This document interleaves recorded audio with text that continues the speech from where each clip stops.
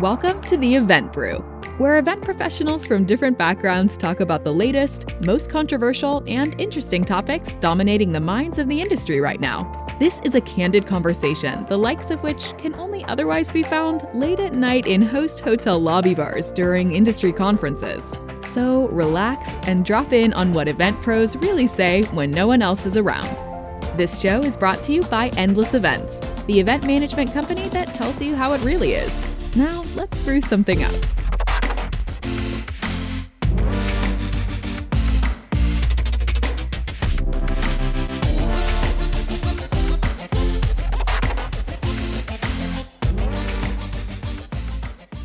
Welcome back again to another episode of Event Brew.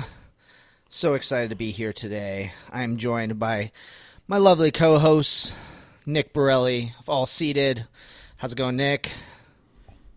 Oh, well. I like Dustin Westling of One West Events up in Canada. Fine. How you doing, Dustin? Fine. Good. Sorry. And of course, this is Will Kern from Endless Events. Tui is out on assignment.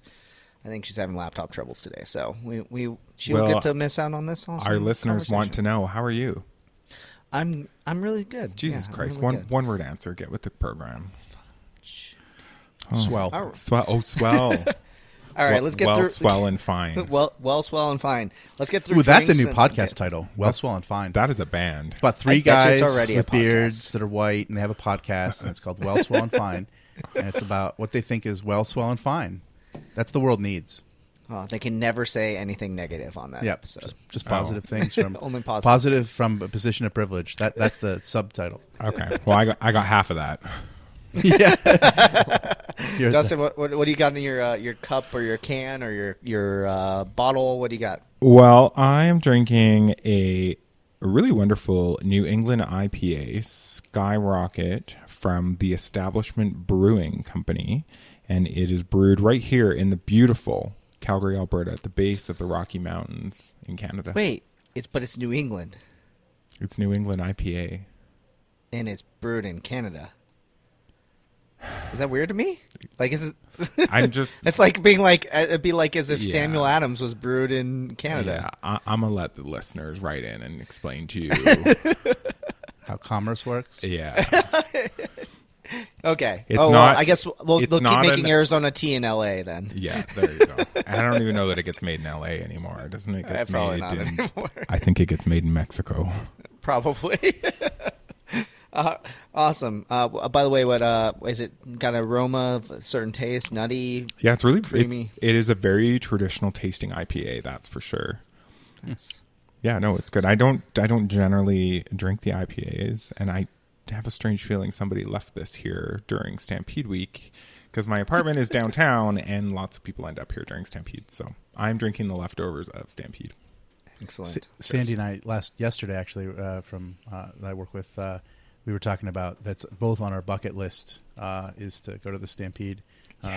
We like pancakes. It stubbed into a conversation about eating pancakes, and that's what I was eating yesterday, and then it got into that.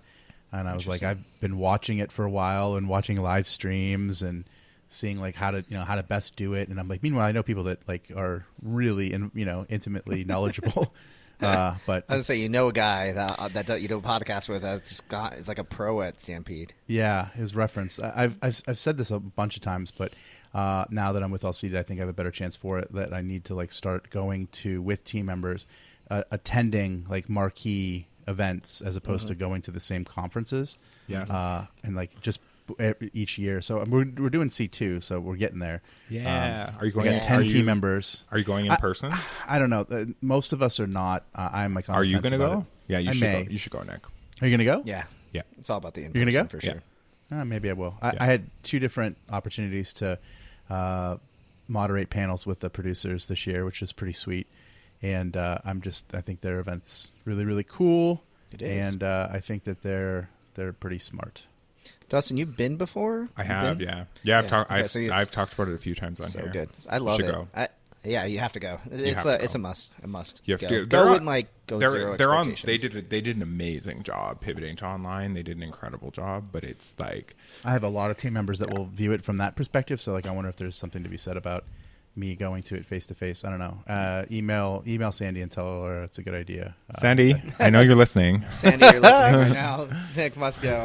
Yeah, we had a call with them today about sponsorship. By the way, their sponsorship. I was like, I bet it's not cheap, and then that was true. Then you look at the stage and you're like, oh wow, the production company gave them all this for free. Wow, totally. Like, I think they get value for money, but like they know what they're worth for sure. After Yeah. because I ask everybody, I'm like, how much? Show me it. It is a part of the lessons of C2 though, right? Like there's so many lessons for event professionals to get out of it. And one of them is they know what they're worth. It's not cheap to go.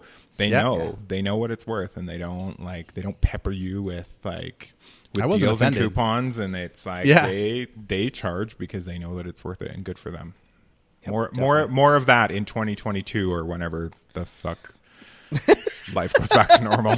Whenever the things go back to normal. Nick, what do you got in your just can? Some more Spindrift water. It's like all I've been drinking lately. It's I got the lemonade this time. I've got 4 or 5 flavors in the house. It's I didn't realize that like all the other stuff that I've been drinking that's been the fake version of water. I mean, it's not like it's soda where it's like you go all in on the sugary whatever because that's what your expectations are. This flavored water, when you have it like with real stuff in it, is actually a big difference. So I expect my check in the mail by the end of the month. Yeah. Keep the sponsorships coming. Don't send it to the Masters podcast. of Mountain Dew. Yeah.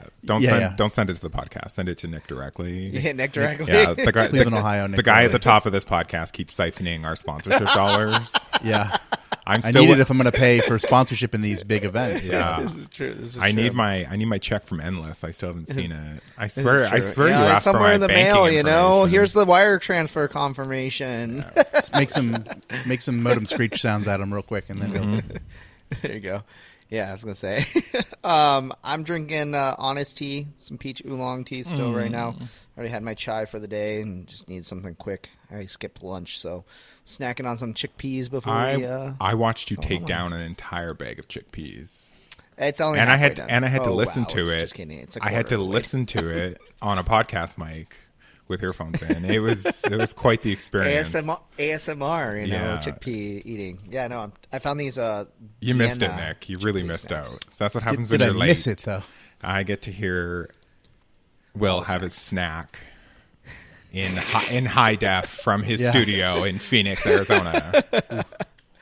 Well, that's what 3D audio is for. Hopefully someday exactly that we can immersive audio. I'm gonna go spatial audio. I'm gonna burn my ears after this. Thank you. You can actually taste the chickpeas with spatial audio. All right, guys.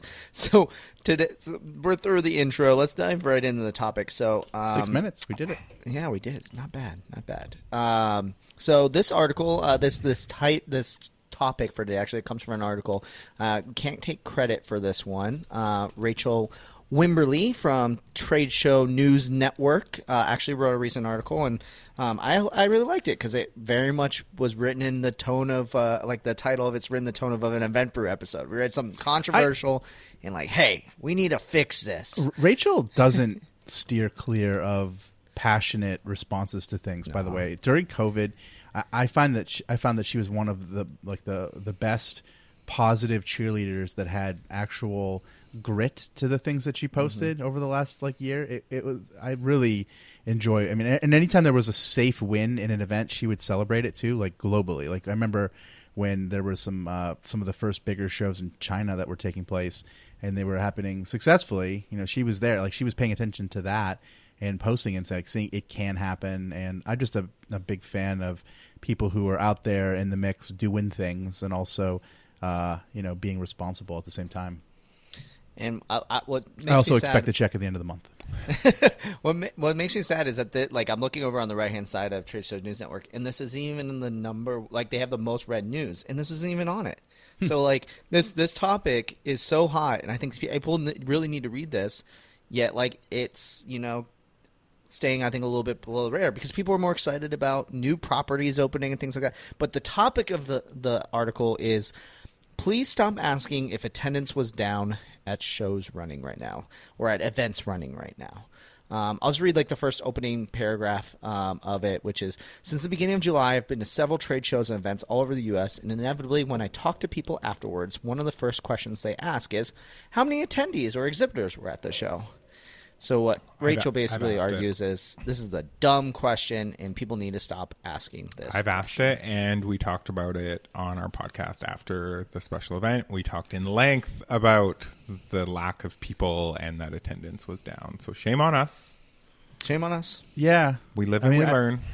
I think a lot of it, the reason that question is asked is that we're in kind of the dark, and we're looking for canaries in mine shafts to tell us, is it safe? Can we come out again? And that's probably, it's a bad take for sure. And I think it's a bad take because that's based on the premise that, when you're asking that are things back to normal again? Which everyone should inherently know is a stupid. Or you're asking that question to feel better about your own situation. I mean, boom. I mean, this is basically, not to hey, if you want to stop listening to this episode, go listen to stop using the word busy episode. We probably are going to argue very, very similar things. Don't stop listening. Wait till the end. This guy is not in charge of marketing. Stopped? Yeah. I'm not. You're right. Sorry. Total listening time matters. We need it. We need sponsors. Please keep listening. But in the busy episode, we talked about how one of the reasons why people do it is because they use it for a way to check whether they think that is it going good for you? Is it not? It's like a self-validation metric that kind of ends up coming in as well.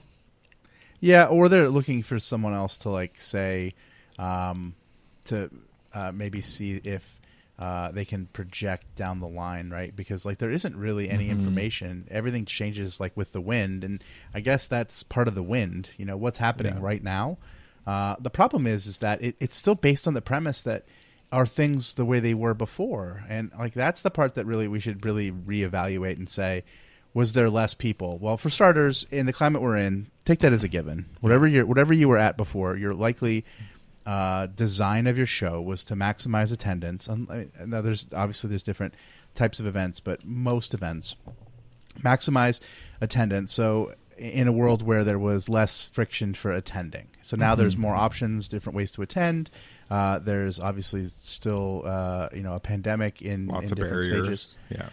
Yeah. So the expectation of business in an environment that doesn't exist anymore would be, it's probably a dumb question. But I think that the real question should be, how did your event change this year in spite of everything that's going on? How are you making adjustments to your original way that you did your show? That puts that person in a position where they're in the driver's seat. They're not just reacting to facts that happened at them, but they're actually can explain to you and give you information that is valuable, more so than were their numbers down. Let me just cut to the chase. They were down, and were they down by design? Were they down against what they wished because it's a bad time? Good question, but you don't get to that unless you're actually curious about their event. So go a little deeper and ask better questions.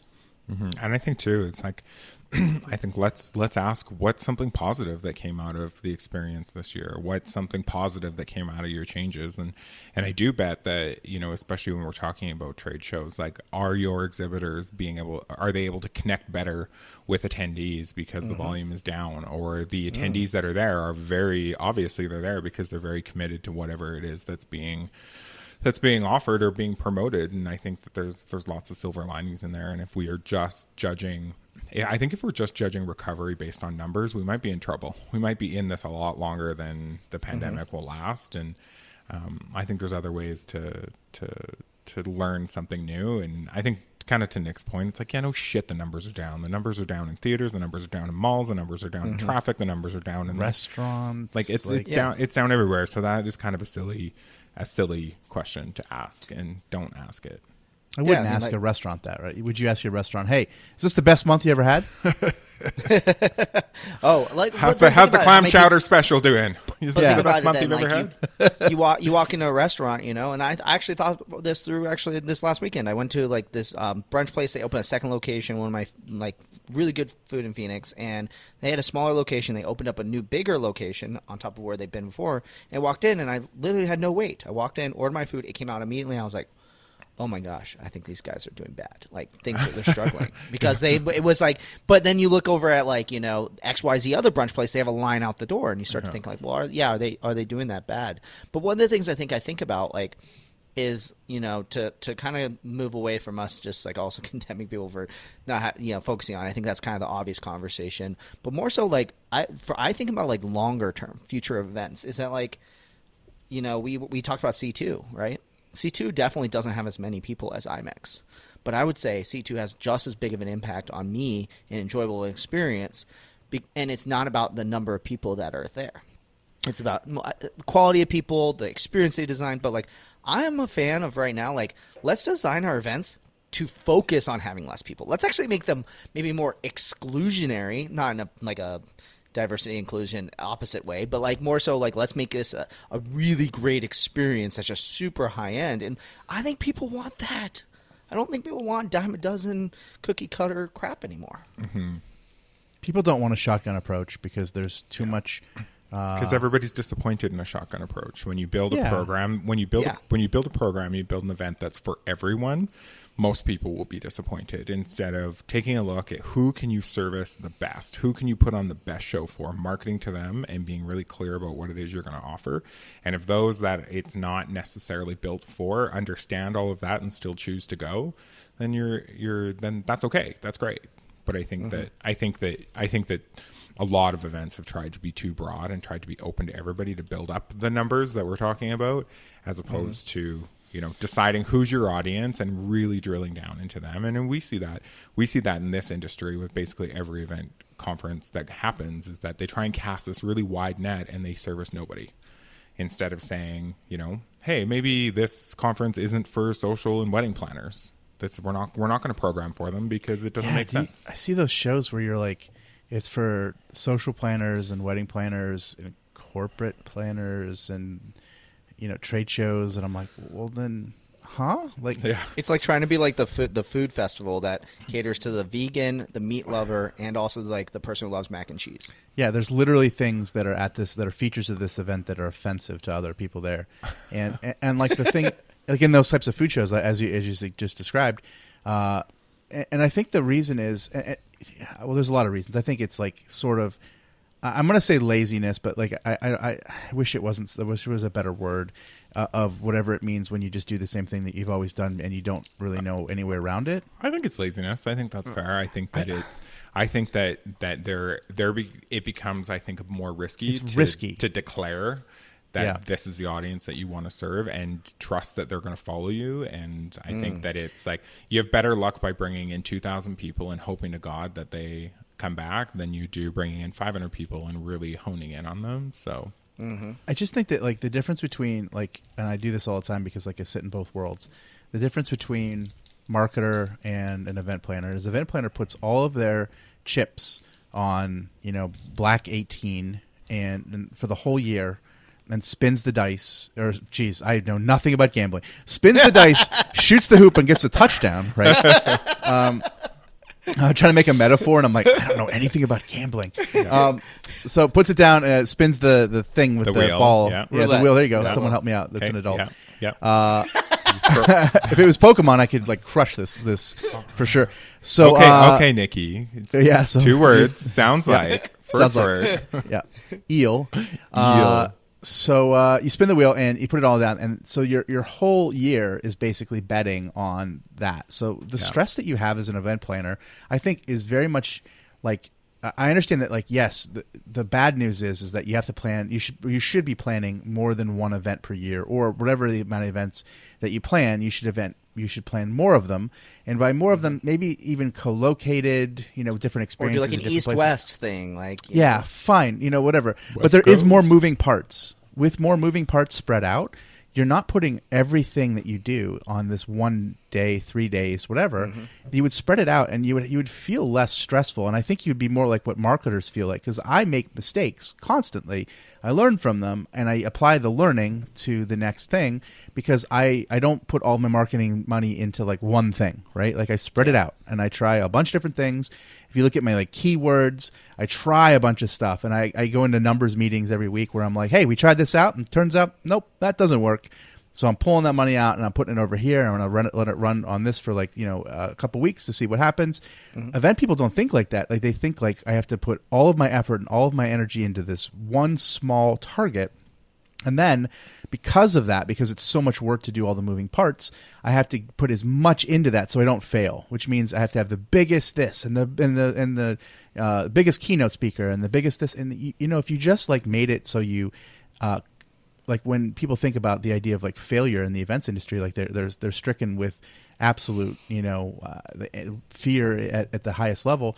The reason is because I think that if they were to make the failure not so far of a drop, if you were shooting for if you had 1,000-person event normally and you were shooting for 5 events with 200 people, no matter what happened to that 200, you could make it up on the other ones, and you could have enough time to bounce back. Well, on the roulette table, Nick. Yeah. On the roulette table, you can put your chips down on multiple numbers. This is a bad analogy. Well, okay, so you can do it, but I'm saying in my analogy, yes. the event planner does not. They choose. Yes. Yeah, they choose black. They black or red. That is Let the it lesson. ride. That's Yeah, the yeah, lesson. there you go. Don't put all your chips on one number. You can spread them out a little. Hedge your bets. And then you'll get a full house, and with that, go No, fish. Just stop. Well, No. And I have kind of a thought process around this, and it's actually a little contradictory to what you necessarily say about like diversification of revenue, because I think this is what I think the evolution life cycle of a business looks like in a lot of ways. You first start off when your business, and anyone out there who owns one knows how hard this is. You start off at being like, I'm going to do this cheap. I'm going to try to get as many gigs as I can. I got to make this work. And then like you slowly start to move up in terms of your cost and charging more and more and more, moving up market. Well, eventually you get to this point where you're like at a chasm. You have to decide, you have to say no to these jobs that you've been doing for so long that are guaranteed revenue, that are easy, and that you can crush, because you need to now look up market to these like high-end enterprise clients or whatever it is, right? And I think that jump is extremely hard for a lot of people to be able to do. But then the next step is, once you've kind of moved up market, is then the diversification. And you kind of see this a little bit. I always like HubSpot as a metaphor. They were first like very, very cheap, very, and then they went way up market to enterprise. And then now they're like, well, how do we now capture the $20 a month client that then leads into the $1,000 a month client? And I think that you have to kind of figure this out as you're going along, is that you might have been charging, let's say it was $1,000 to attend your conference, and you want to be like a C2 where I actually don't know how much it costs to go to C2 because I've only been invited to it, but like what, $5,000, $4,000 or $5,000 I think, or something like that. That was Will's flex for the episode. Yeah, because there always has to be one. Shit. Damn, how much do you think milk costs? It's like $40. And I do remember what milk costs, guys. If you remember, like a year ago. Okay, so anyways, Will, can you please stop recording in the back of your Tesla? It sounds great and all. The acoustics are great. I have to admit. The white leather just clashes. The car's against actually your driving pale skin. itself right now while we Yeah. do this conversation. If you guys Sure. didn't notice, no, I'm not recording this in my self-driving Tesla. So. You're so relatable. So Will. back to the point though, of that, like this idea that though, like I think that planners also need to figure out too, not in addition to how you diversify number of events, but also too that maybe you need to like raise the quality of your experience and charge more. I worry that this last year though, that shot that. Like I think you saw clients that were charging $1,000 to now drop down to $100, and now they have to get back to $1,000. Well, now they have to compete with the virtual price, which is going to be a big challenge. Is now we have to say that I think that your $3,000 in person got dropped down to $299 because you viewed it online. Now we have to figure out how to bridge that, and I think that is a good thing. I'm not saying that's a bad thing. I'm saying that is why we're going to see smaller events. That's why the question at the beginning doesn't matter anymore, because it's not going to be the same thing. We're not comparing the same thing. I think that the virtual component is here to stay, and that difference between the in-person and the virtual price is here to stay, and it's going to be about what the attendee values most, and it's going to be about providing the best value for each one of those segments.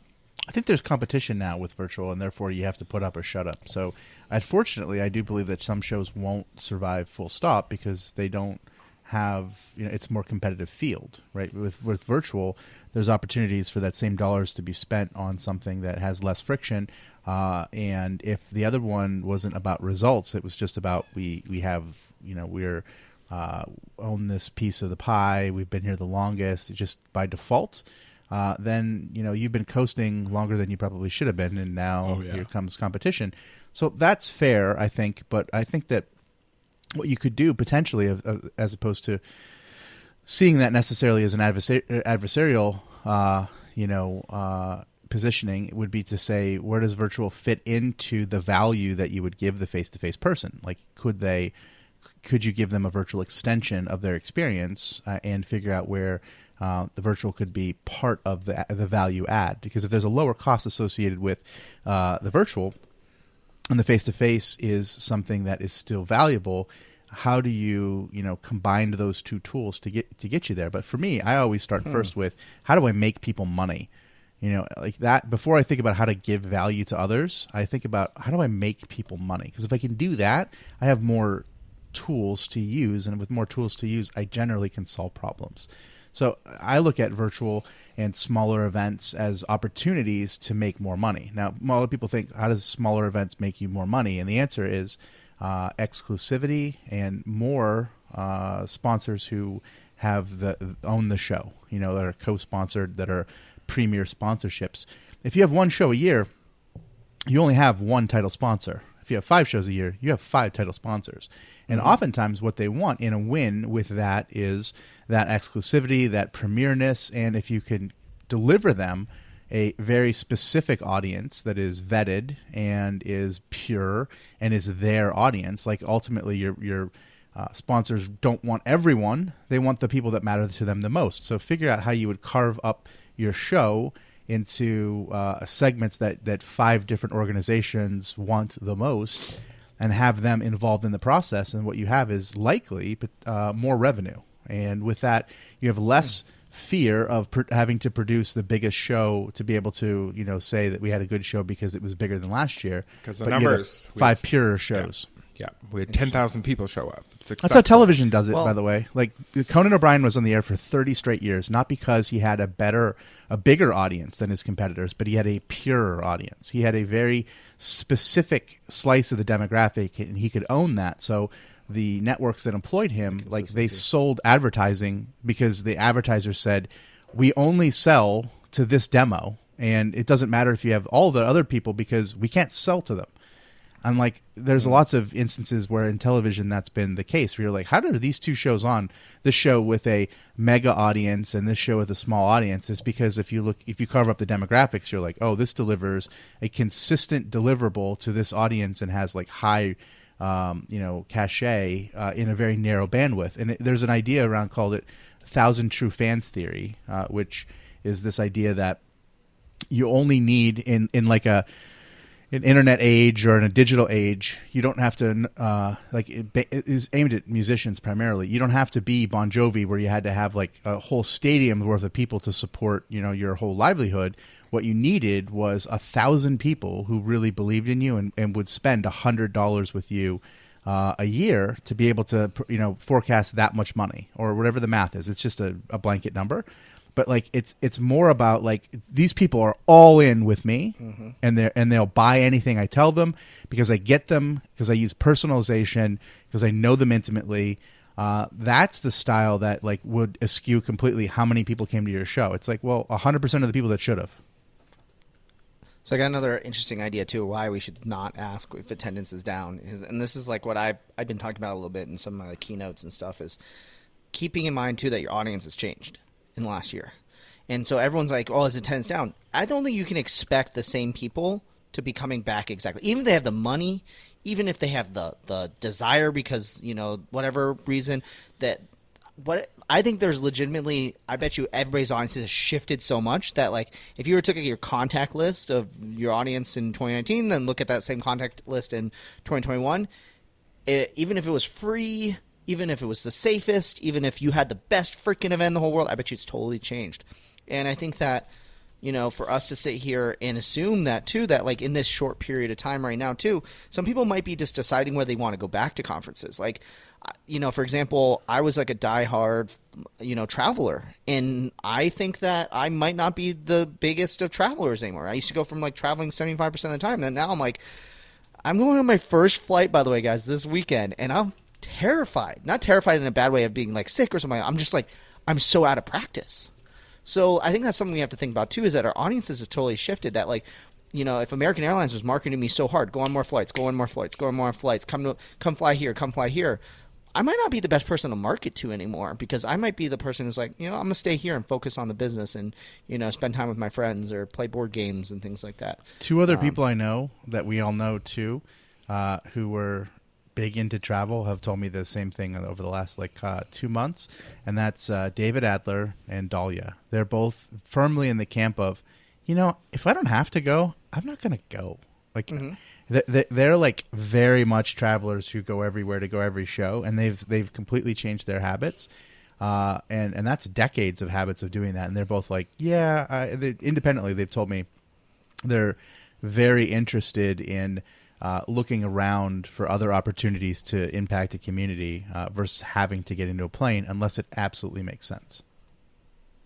And we just did it because there was no alternative. I think a lot of the times, I'm not saying all the time, but I'm saying enough times we were like, well, if I want to make an impact in this community, I have to get in a plane, I have to show up, and I have to do the thing I have to do for 3 days for 12 hours a day and not get much sleep and party all night. Or not making that sound like it's a chore, but after a couple decades it is. After a couple days it is. Yeah, for sure. I don't have that nearly what I used to, and I think that I can get a whole thing about what you should do when you start and then what you should eventually put the brakes on if you do it right. But yeah, I do believe that habits have been changed because it's been enough time to break habits. And I forget how long that is, 90 days, or different people say those things. It's been whatever that number is. It's been longer than that. And the curve is whatever happened to the curve, whatever. But we're at this other side now where everyone has reevaluated everything. And if you're the only person in this ecosystem who hasn't reevaluated what you're doing, if everyone else as a consumer has reevaluated what they're doing, then you're saying, I still want to plan the same event. Just like you're planning an event for like an attendee that doesn't exist anymore. Mm-hmm. Yeah. Your old information is just that. It's old information. Yep. Yeah. Yeah. Well, we said last year in the summer, we said, if you bring your event back to life and it's the same event you had pre-COVID, then get out of this as a career, because that's herein lays a huge opportunity for everybody. And yeah. And if you think that the consumer is looking for the same thing, I don't buy into this. People are looking for familiarity and comfort. No, they're fucking not. They're looking for value for money. They're looking for a new, exciting opportunity. And yeah. I agree 100%. And I think to level up what we're all talking about too is everything has changed. Because I think that this article is from the perspective of trade shows primarily. So it's also talking about exhibitors and how many exhibitors are signing up.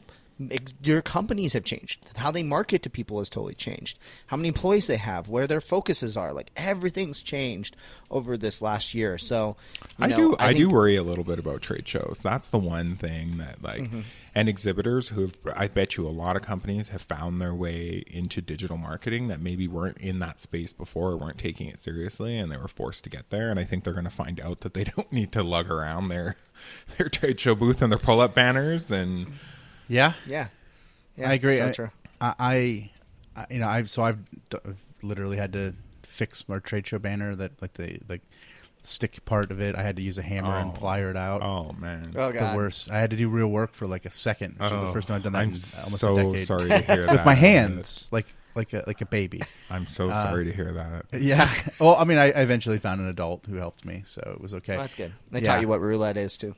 Yeah. But I'll tell you that it's especially now it's not super easy to find a team that wants to go out on the road and exhibit and things like that. And I know it's valuable for the company, but I'm also looking at it from the perspective of I can know what my digital ads can do too. So there's a lot of competitions for the exact same dollars, and it's not the only show in town is not getting in a booth and talking to people. That said, I'll tell you how I score as an exhibitor, and therefore as the end client to a lot of trade shows. I score it by closing percentage. I don't score it by impressions. So if you can show me as a partner that you can work with me and you have all these digital solutions in the mix, in addition to what you can provide me, with a really good group of people who, they don't have to be a lot, but they have to close. I had a conversation today where we had a show. We were like, we booked 4 clients out of it. So we were like, great, worthwhile. Totally, we just checked it off as we're going next year. It was simple as that. 4, right? So it depends on your group and what you sell and all that fun stuff. But it doesn't have to be the masses. The fact that there was 1,000 people at that didn't matter as much as the 4. If they had 12, I probably would have had a good chance to meet those 4 people still, and they could have saved themselves a lot more headaches, marketing, and spending a lot of money delivering us the right 12 people. So I really think that it comes down to like reevaluating how you are like selecting who gets to be an attendee and who you're aiming at, and having real conversations with them. That's one. And then the other side is, if you were to tell me, hey, if you have a bad show, because we're going to pare it down, we're not playing the shotgun game anymore, we're playing more of the laser game. There's going to be less people, less opportunities, but you should have a better chance to convert. That said, there's all these new digital opportunities for us to make it up for you. So let's have a conversation right after the event as an exhibitor. Tell me what you thought. Tell me what you felt like in this new approach. We're your partner. We want to be with you. And if at the end of it you didn't feel like you were whole, let's talk about webinars. Let's talk about co-creating content. Let's talk about get-togethers, meetups, things like that we can do in these digital platforms, so you can get more of the things that you need. Like I'm telling you, if a salesperson from a trade show took that approach, it's basically risk-free for an exhibitor. And I'm in. Love it. But I think they put all their cards on one goal, and they don't score the touchdown. Am I doing it right yet? You're doing great. Perfect. hanging in there. Yeah. Hanging in there on the sports metaphor. Yahtzee. Sorry. There's a board game reference. I know that one. Yeah, that's your thing. It's going to be mobile games for me, board games for you, and for Dustin, it's probably going to be something that has to do with ice. Drinking games. Oh, fucking drinking games. What do you think I am, a college kid? God damn you, Will. I went to your Canadianism and assumed it was some sort of ice-related activity. Yeah. Oh, yeah, there you go. Skiing. Yeah. Yak tipping. Snowboarding. Yeah. Throw the ice cubes Ice at the hockey. mountain. Yeah, that game's great. Ooh, a lot of winners in that. So All right, here's how I I'll wrap take- it up. Yeah, I was going to say, I can take this one home. Oh, I got one too. Which one? You go first. You go Sure. first. I was going to ask everybody to give your one question that you would ask instead. Oh, yeah, I like that. So, yeah, email us, eventbrew@helloendless.com. If instead of asking was attendance down, what's your better qualifying question that allows you to actually gain information from what you're trying to accomplish with that same question to your fellow event professionals? What can we do to ask a better question? Email us and let us know. Also, feel free to continue the conversation on social. Post this episode, grab the link right now, post it on your LinkedIn, and start a conversation. Put something controversial on there and tag us on it so we can get a part of the conversation too. We want to hear from you. Just use hashtag EventBrew or tag any one of us hosts as well. We'll be friendly too. If you add us on LinkedIn, we'll add you back. I will, because I don't know these guys. Nick does. Yeah, of course I will. Dustin's selective. Yeah. I did it for new team members today. I felt really good. A new team member I met today, and she was like, can I add you on LinkedIn? I was like, sure. That means I probably should go on LinkedIn, huh? Okay. So proud. So proud. And thank you for hanging out with me, Nick and Dustin, as we talk about this awesome article by Rachel, which, by the way, if you want to go check this article out, just go to the Trade Show News Network. We'll also have a link to it on our blog post as well, so you can go check it out. It's called Please Stop Asking If Attendance Was Down at Shows Running Right Now. But Dustin, Nick, thank you guys for joining me for an awesome conversation. Yup. Couldn't imagine being anywhere else, gentlemen. Yeah. And thank you to all of our audience who are listening right now. You guys are what makes this show awesome. Feel free to email us, tag us on social media. You know what to do. But in the meantime, we will see you next week on Event Brew. Bye. Thanks again for listening to Event Brew. Be sure to rate and review us on your favorite podcasting app. Also, be sure to head over to eventbrew.com and leave us a comment about this week's episode, ask a follow-up question, or tell us what topics you want to hear covered. See you next time on Event Brew.